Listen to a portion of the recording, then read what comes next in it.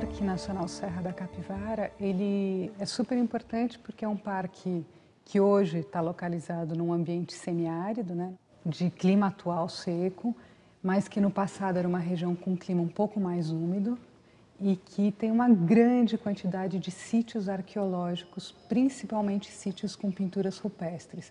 Os sítios arqueológicos são os lugares, né, onde você encontra vestígios da cultura material, que são objetos, podem ser sítios históricos, como restos de casas históricas, muros históricos, ou podem ser vestígios pré-históricos, né, como pedras lascadas, as próprias pinturas, os restos de fogueira.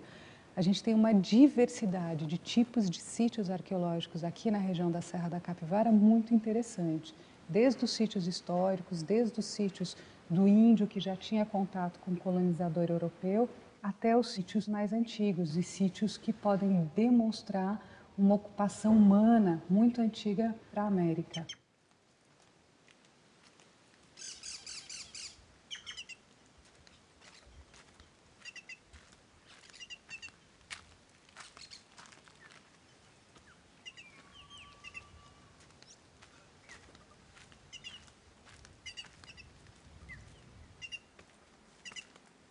Meu pai, ele dizia que eram uns índios, uns caboclos bravos que tiveram aqui milhares de anos atrás, né? Que esse homem era caçador, que nesse tempo não tinha ferramenta. Eles usavam era pedra lascada. E o animal que eles pegavam lá no mato, que chegava naquela toca, eles desenhavam ele, por exemplo, o capivara, ema, veado gaíra, que não tem mais, mas nesse tempo tinha, não era?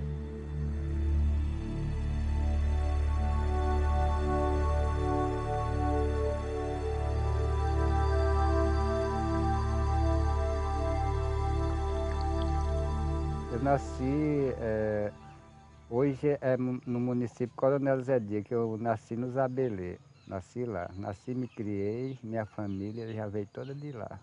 Tinha 10 anos de idade, quando eu lembro a primeira vez que eu vi as pinturas nas pedras, nas serras.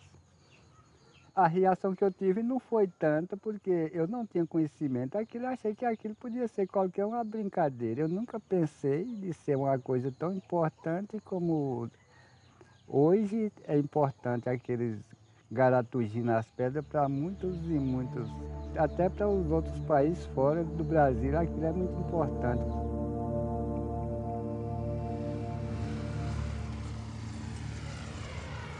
Aquelas áreas lá da Pedra Furada ali, ainda era a terra do meu avô ali, então, que é o parque, né? Ainda peguei a minha infância ainda andando. Uma das vezes eu perguntava ao meu avô, né? Quem deixou aquelas pinturas? O que eram aquelas pinturas, né?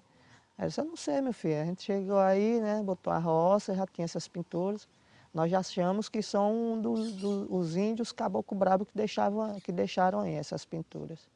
Né? Mas a gente não sabia, eu mesmo não sabia do valor que ela representava, né? E que era de civilizações bem atrás do índio que meu avô falava que era deixado por eles, né?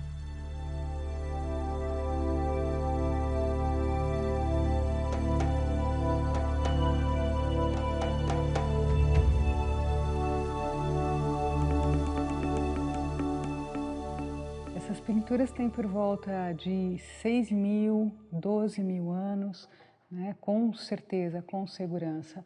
Elas chamaram a atenção da doutora Anídia Guidon para vir fazer as pesquisas aqui, porque elas tinham cenas de movimento, de ação e temas. Veja, a concentração dessas pinturas aqui é muito grande, seguramente uma das maiores do mundo.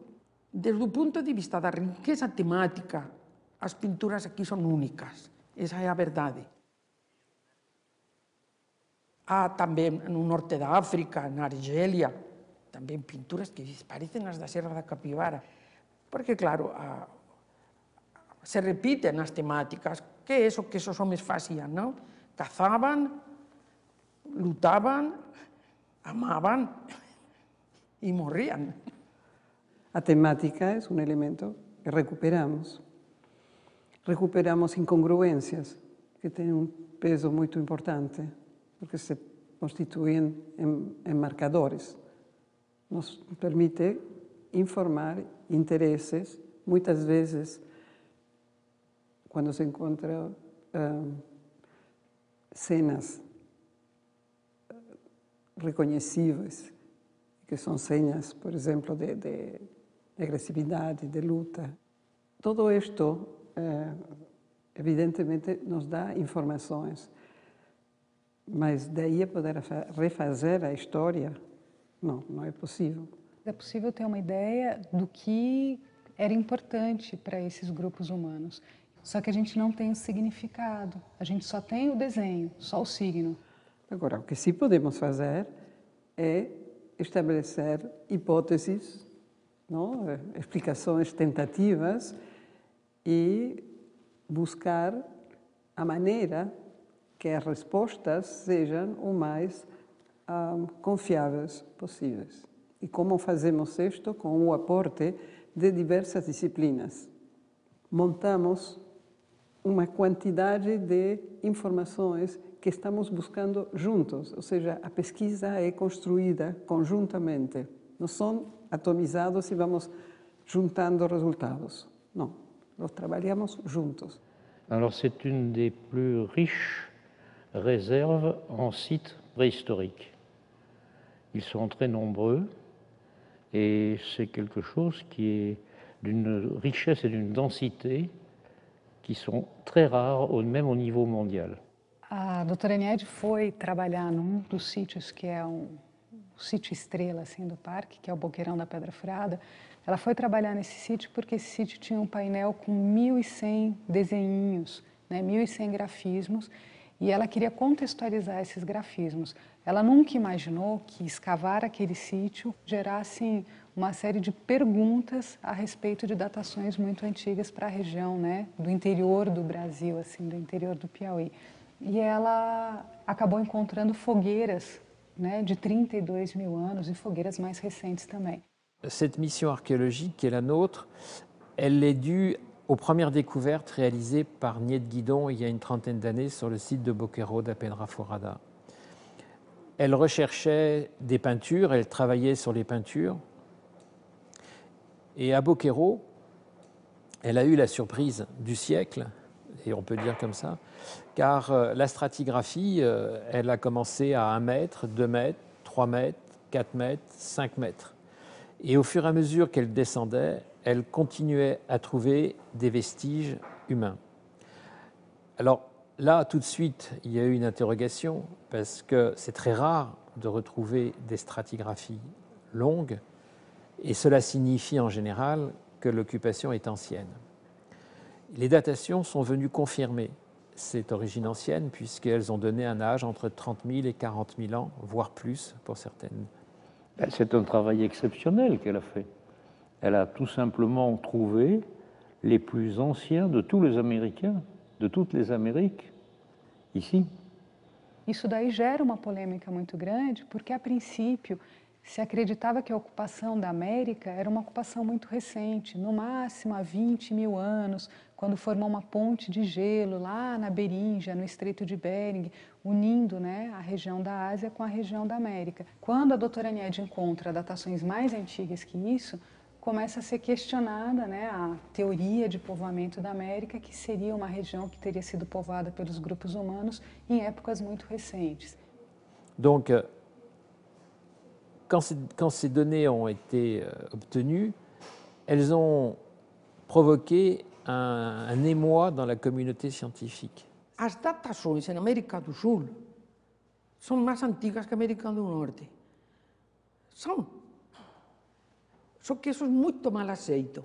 Il était impossible de retrouver plus vieux parce que les plus vieux vestiges en Amérique du Nord étaient de l'ordre de 12 000 ans. Donc, comme on imagine qu'ils sont passés par l'Amérique du Nord et l'Amérique centrale avant d'arriver en Amérique du Sud, on ne devait pas trouver de sites plus anciens de 12 000 ans en Amérique du Sud. Et là, patatrac, 30 000, 40 000 ans. Aí começa a se tentar verificar, né, a questão das idades, das possíveis rotas, né, de deslocamento desses grupos humanos para a região da América. E aí as pesquisas daqui vão indicar que realmente Bering, há 20 mil anos, foi sim, né, uma ponte biogeográfica de deslocamento desses grupos humanos, mas que, né, muito provavelmente não foi a única ponte nem num único período. E aí começa a se questionar, né, onde é que estariam os sítios mais antigos da América, porque ele não pode estar no meio do Piauí, né? Os grupos humanos têm que ter se deslocado de algum lugar, norte, sul, leste, oeste, para chegar até a região do interior do Piauí.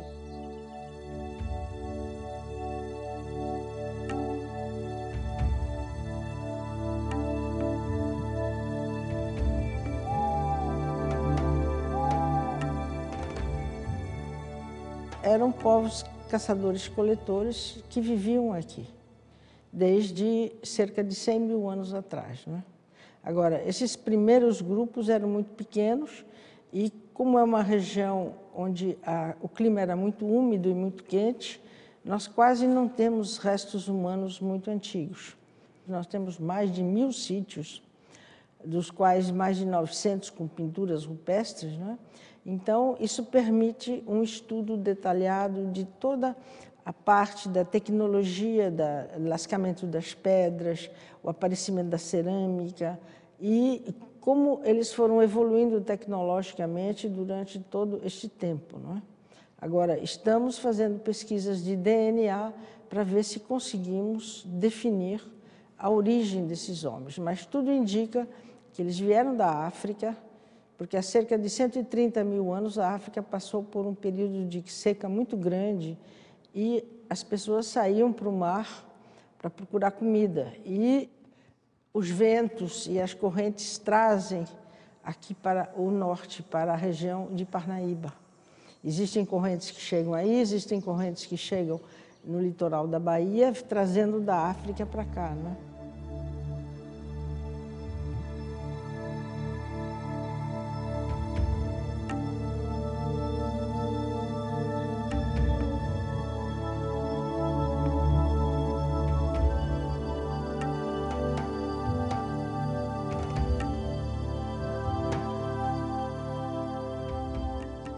A doutora Annette Amperrer, que foi professora da Niede Guidon, monta na década de 70 uma missão franco-brasileira para vir pesquisar no Brasil. E vai pesquisar na região de Lagoa Santa, Minas Gerais. E a Niede insiste que quer vir pesquisar na região do Piauí.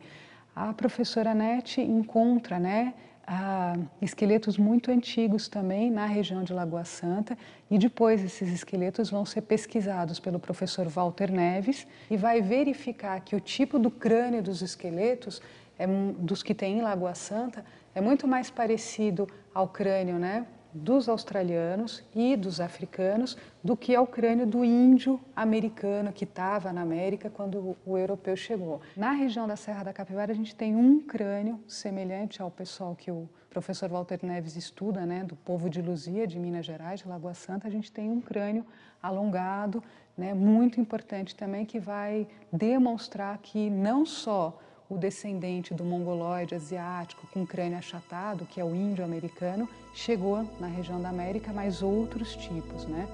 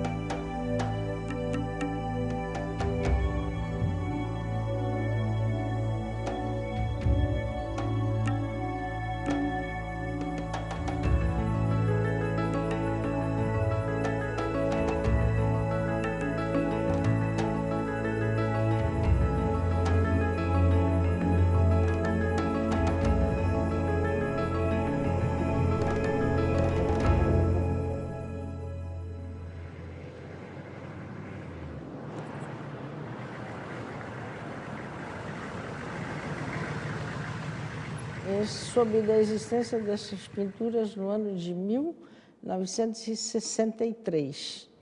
Na ocasião, eu trabalhava no Museu do Ipiranga, em São Paulo, da USP, e organizamos uma exposição sobre pinturas rupestres. Me tornei prefeito da cidade logo ainda jovem, com 28 anos, e recebi um memorando do Museu Paulista, né? Perguntando aqui, falando sobre turismo, de pontos turísticos da região, se aqui existia alguma. Aí nós, assim, na nossa turminha da época, disse, rapaz, vamos mandar para São Paulo essas pinturas dos índios, que isso é uma novidade. Eu sei que nós tiramos aí, talvez, mais de uma dúzia de retratos, né? E eu fiz uma carta para São Paulo, lá para o museu, no endereço que eles me deram, dizendo que era uma serra muito bonita, que todo mundo que passava admirava, e que tinha essas pinturas que a gente chamava aqui pintura dos índios. Eu vi que eram pinturas completamente diferentes de tudo que se conhecia. Em dezembro de 63, eu peguei o meu carro e vim de São Paulo para ver essas pinturas. Só que era mês de chuvas e tinha uma ponte no Rio São Francisco que tinha rodado, eu não pude passar, né? Depois veio 64, os militares tomaram o poder e eu fui embora para a França. E fiquei lá, mas aquilo sempre na minha cabeça, eu me lembrava daquelas pinturas. E em 1970 eu vim a uma missão francesa aos índios de Goiás. Fiquei lá uns 2 meses e depois, no momento de ir embora, eu disse, não, eu não vou direto para São Paulo, não. Eu vou passar pelo Piauí, que eu quero passar por São Raimundo Nonato.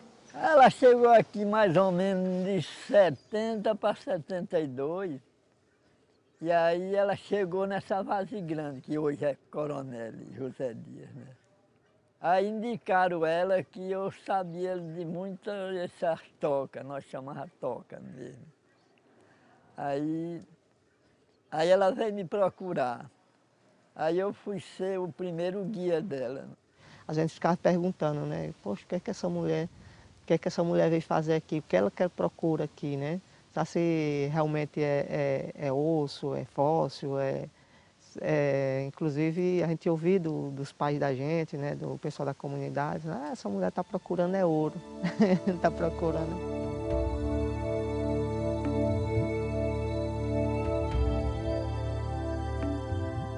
Bom, esse processo, né, de pesquisa, criação do Parque Nacional já tem praticamente 40 anos. Quando foi criado o parque, quer dizer que os abelês ficou sendo o coração do parque. Era mesmo no coração do parque da Serra da Capivara. Para criar o Parque Nacional, que fosse um gerador de emprego, de trabalho e uma área preservada que garantisse a preservação das plantas, dos animais e dos sítios arqueológicos, o principal problema foi desapropriar, né, retirar as pessoas que moravam nessa região do parque, indenizar essas pessoas e reassentar essas pessoas em outros locais. Não, isso aí não foi coisa fácil, não. Foi uma coisa muito dura e dolorosa. Por quê? Porque a doutora Niede, ela contratou uma equipe de fora para convencer a gente que o povo não queria sair das suas terras, suas propriedades, deixar tudo o que tinha para sair. Não queria de maneira nenhuma. Isso era poucos que queria. É um parque nacional, federal. Então, o governo federal tinha que indenizar a todos.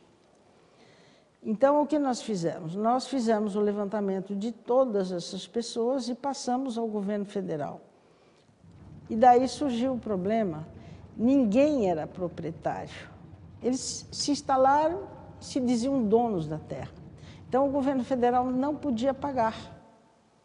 Aí, houve toda uma série de reuniões lá em Brasília e nós conseguimos uma solução, que eles pagariam pelos bens, não pela propriedade da terra, mas por aquilo que eles estavam deixando, as casas, as roças, as cercas, não é? Nada teve valor, foi muito baixo o valor que eles deram, mas aí elas conseguiram seduzir o povo que tinha que sair daquela área, porque aquela área Ia ser o Parque Nacional, não ia ficar ninguém dentro, quem não saísse por bem, tinha que sair por mal, mas sair ia sair de dentro da área. Nós fizemos o levantamento e fizemos de maneira que o preço dessas coisas cobrisse o valor daquela terra, para eles poderem comprar outras, entende? Naquele tempo o povo não tinha conhecimento das leis, não sabia o que era lei, aí se assujeitaram a sair. Então, dessa maneira, eles foram indenizados. Quer dizer, a situação é uma situação com muitos problemas, mas não é responsabilidade do governo. Isso não era uma situação muito difícil, que, aliás, até hoje ela existe. Hoje está com 26 anos que nós saímos de dentro da área do parque. Esse povo não sabia trabalhar na cidade, só sabia trabalhar em roça. Então, quando nós chegamos aí, foi difícil demais. Então, a raiva dela cresceu por essa... Se ela tivesse dado um serviço logo para todo mundo, botar todo mundo para trabalhar, arrumado a terra, não. O povo... A comunidade, ela não perdeu as casas, a comunidade do Sítio do Mocó, perdeu algumas roças que existiam no parque, né? Então, assim, a aceitação dela foi bem melhor do que outras comunidades. Ao mesmo tempo, ela amenizou esse sofrimento, assim, da perda, né, das terras, porque ela foi dando serviço, foi dando trabalho, né? Foi dando trabalho para pessoas para ajudar nas escavações, foi dando trabalho para uma pessoa para abrir uma trilha ali. Quando o parque foi idealizado, a doutora Aniede idealizou para que tivesse, no mínimo, 200 funcionários trabalhando dentro do parque, fora os outros serviços, né, indiretos em relação ao Parque Nacional. E, infelizmente, nem o ICMBio hoje, né, que é a instituição responsável pela proteção e manejo do parque, nem a Fundação Museu Dono-Americano, que é a instituição que tem a cogestão do Parque Nacional, conseguem absorver toda a mão de obra, né, que precisaria de emprego na região, todas as pessoas que foram impactadas com a criação da unidade, com a criação do parque. A outra coisa que eu também não concordo é que nós moramos lá durante muitos anos, ou um século, que eu posso dizer que nos anos passados já tinha mais de um século lá, morando lá, o cemitério lá é muito grande já. Então nós, para visitar o nosso antepassado, nós precisamos ir no IBAMA, tirar uma licença e ter o acompanhamento para ver se nós tocamos em alguma coisa dentro da área do parque. Eu não acho isso que seja certo de maneira nenhuma. Eu sou revoltado com essas coisas.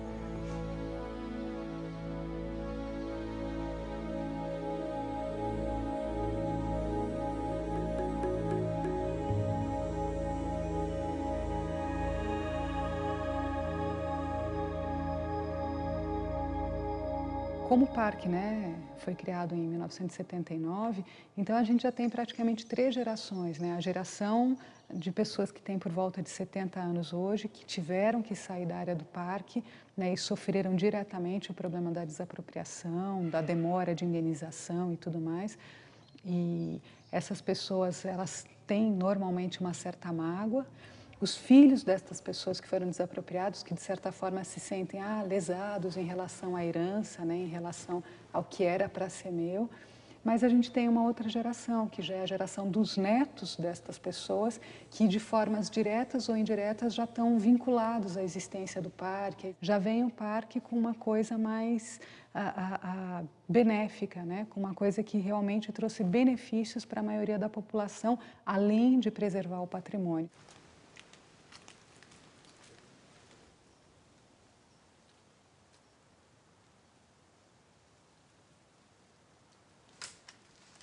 Quando ela chegou aqui, não tinha estrada, não tinha energia para aqui. Esse terreno aqui foi o que a doei para uma escola que ela arrumou uma escola na Itália. Teve uma escola, ensinou muita criança aí. Tivemos financiado pelo governo italiano, nós tivemos escolas aqui, porque as crianças que estavam lá na fronteira do parque, no meio do mato, não tinham escola, eram completamente analfabetas. Então foram construídas 5 escolas na parte mais distante, para receber essas crianças, não é? Além do currículo corrente e oficial, estudavam também diferentes expressões artísticas, línguas, porque a ideia é que eles aprendessem línguas para quando houvesse turismo, eles pudessem então ser guias. Eu saí na época que o colégio fechou devido à falta de recursos. Acho que teve uma lei aí no Brasil que não podia mais entrar investimento para o colégio público de fora do país, né? E o então ministro da Educação, Paulo Renato, me chamou em Brasília e disse, olha, as escolas estão lá, estão funcionando, nós vamos mandar o dinheiro para os prefeitos, porque agora é obrigatório pela lei. Faça um acordo com os prefeitos e daí as escolas vão continuar. Aí ela teve um convênio com a prefeitura de Coronel, né? E a primeira coisa que o município fez foi tirar o tempo integral, tirar os professores preparados pelo pessoal lá de São Paulo e colocaram pessoas daqui mesmo. Quer dizer, que as pessoas eram daqui, mas colocaram outras pessoas que tinham algum laço partidário com eles, né? De repente, quando mudou para o município, se mudou toda a forma de trabalho, né? Então foi um projeto que funcionou muito bem durante 11 anos e depois acabou.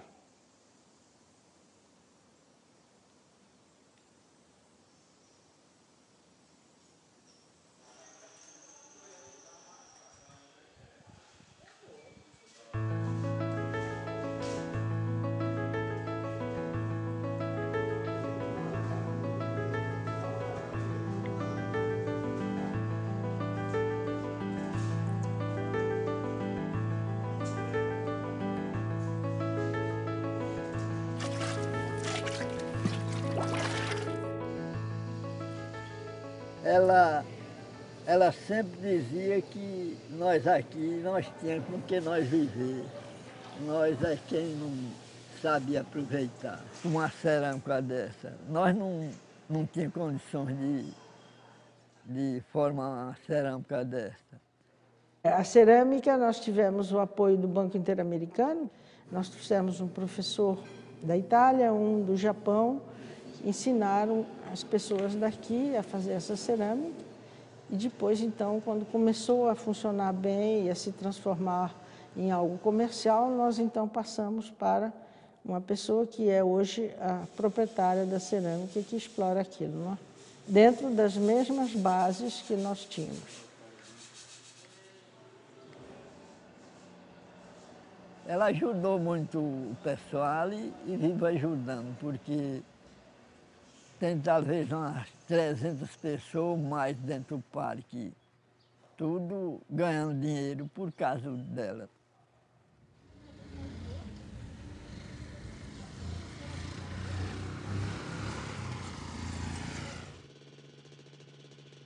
Assim, antes de eu ir para São Paulo, eu não valorizava tanto o parque, não valorizava tanto assim a minha comunidade, né, a minha região. E a partir desse momento que eu conheci a cidade grande, que eu vi que a vida das pessoas lá era totalmente diferente da gente aqui.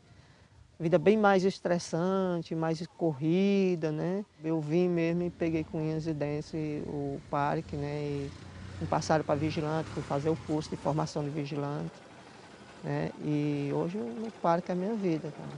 É o sustento da minha família. Não só isso, mas como me dá uma qualidade de vida mesmo. Qualidade de vida muito boa.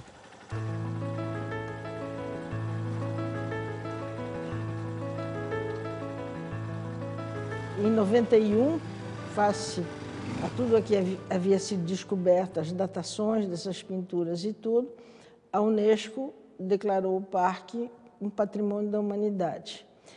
Todos os patrimônios da humanidade reconhecidos pela UNESCO constituem atrativos turísticos extremamente importantes.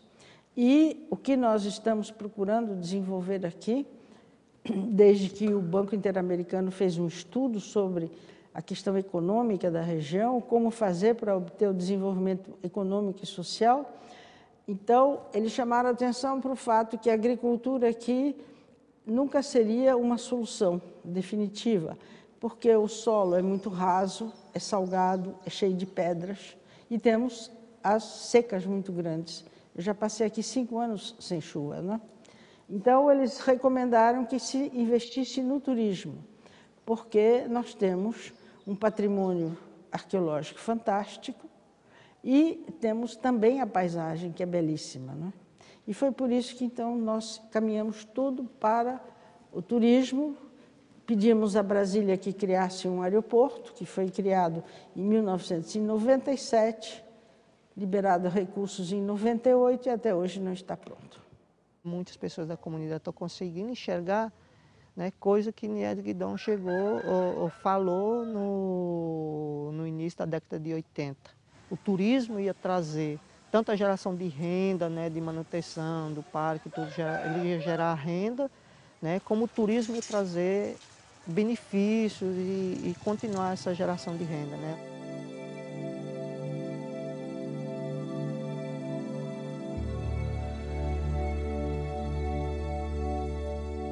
Todo o material que foi coletado nessas escavações desses 40 anos, e o pessoal então dizia, manda para São Paulo, manda para o Rio de Janeiro.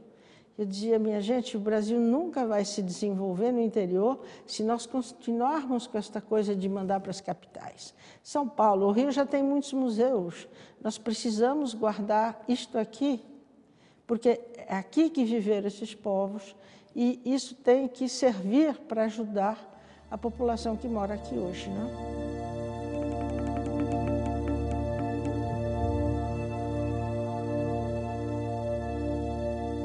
O trabalho, os empregos, nós sempre demos para pessoas aqui da região, né? E, inclusive, antigamente, os pesquisadores vinham todos de São Paulo, de Pernambuco, de outros estados. Agora, nós temos aqui Universidade Federal do Vale do São Francisco, que está formando pessoas. Há um pouco mais de 8 anos atrás foi criada uma graduação de arqueologia, mas o que é interessante aqui é que a gente tem um curso de arqueologia da Univasf numa região que tem um potencial arqueológico fantástico e o que permite principalmente formar pessoas que moram aqui, tanto na região de São Raimundo Nonato, Coronel José Dias, como em outras cidades próximas, né, do entorno do Parque Nacional. Eu imagino os meus filhos, né, tendo uma formação que venha trabalhar do parque, né, porque o parque ele é multidisciplinar, tem várias formas de se trabalhar, né, eles terminar a universidade. Eu acredito que hoje a maior parte da população enxerga o Parque Nacional Serra da Capivara, a Fundação Museu Dom Americano, como instituições, né, extremamente importantes para as pessoas, para a região, né, do semiárido do Piauí. Realmente o que foi descoberto aqui é absolutamente fantástico, não é? A arqueologia, não só na arqueologia, mas também em outras disciplinas. Todos os pesquisadores que vêm aqui, botânicos, zoólogos, descobrem espécies novas, então realmente o resultado científico é muito grande. C'est un parc qui a préservé plus de 1500 sites archéologiques et en cela c'est quelque chose d'exceptionnel sur un plan du patrimoine, conservation du patrimoine et des recherches. Há uma responsabilidade muito grande em relação à preservação desse patrimônio e dessa pré-história, porque o Brasil é um dos poucos países do mundo que tem ainda populações vivas, que são os descendentes diretos das populações indígenas que os portugueses encontraram quando chegaram aqui. Se eu tivesse que dizer que é o mais importante deste, é que temos aqui criado um centro de excelência e temos integrado a estudantes que senão não teriam feito sua vida diferentemente, mas que hoje já podem esperar tudo. C'est un métier de passionné et on ne le réussit pas quand on n'est pas passionné. Agora tem os jovens que têm que ficar no meu lugar, não é? Eu acho que eu já briguei bastante, agora eu preciso me acalmar.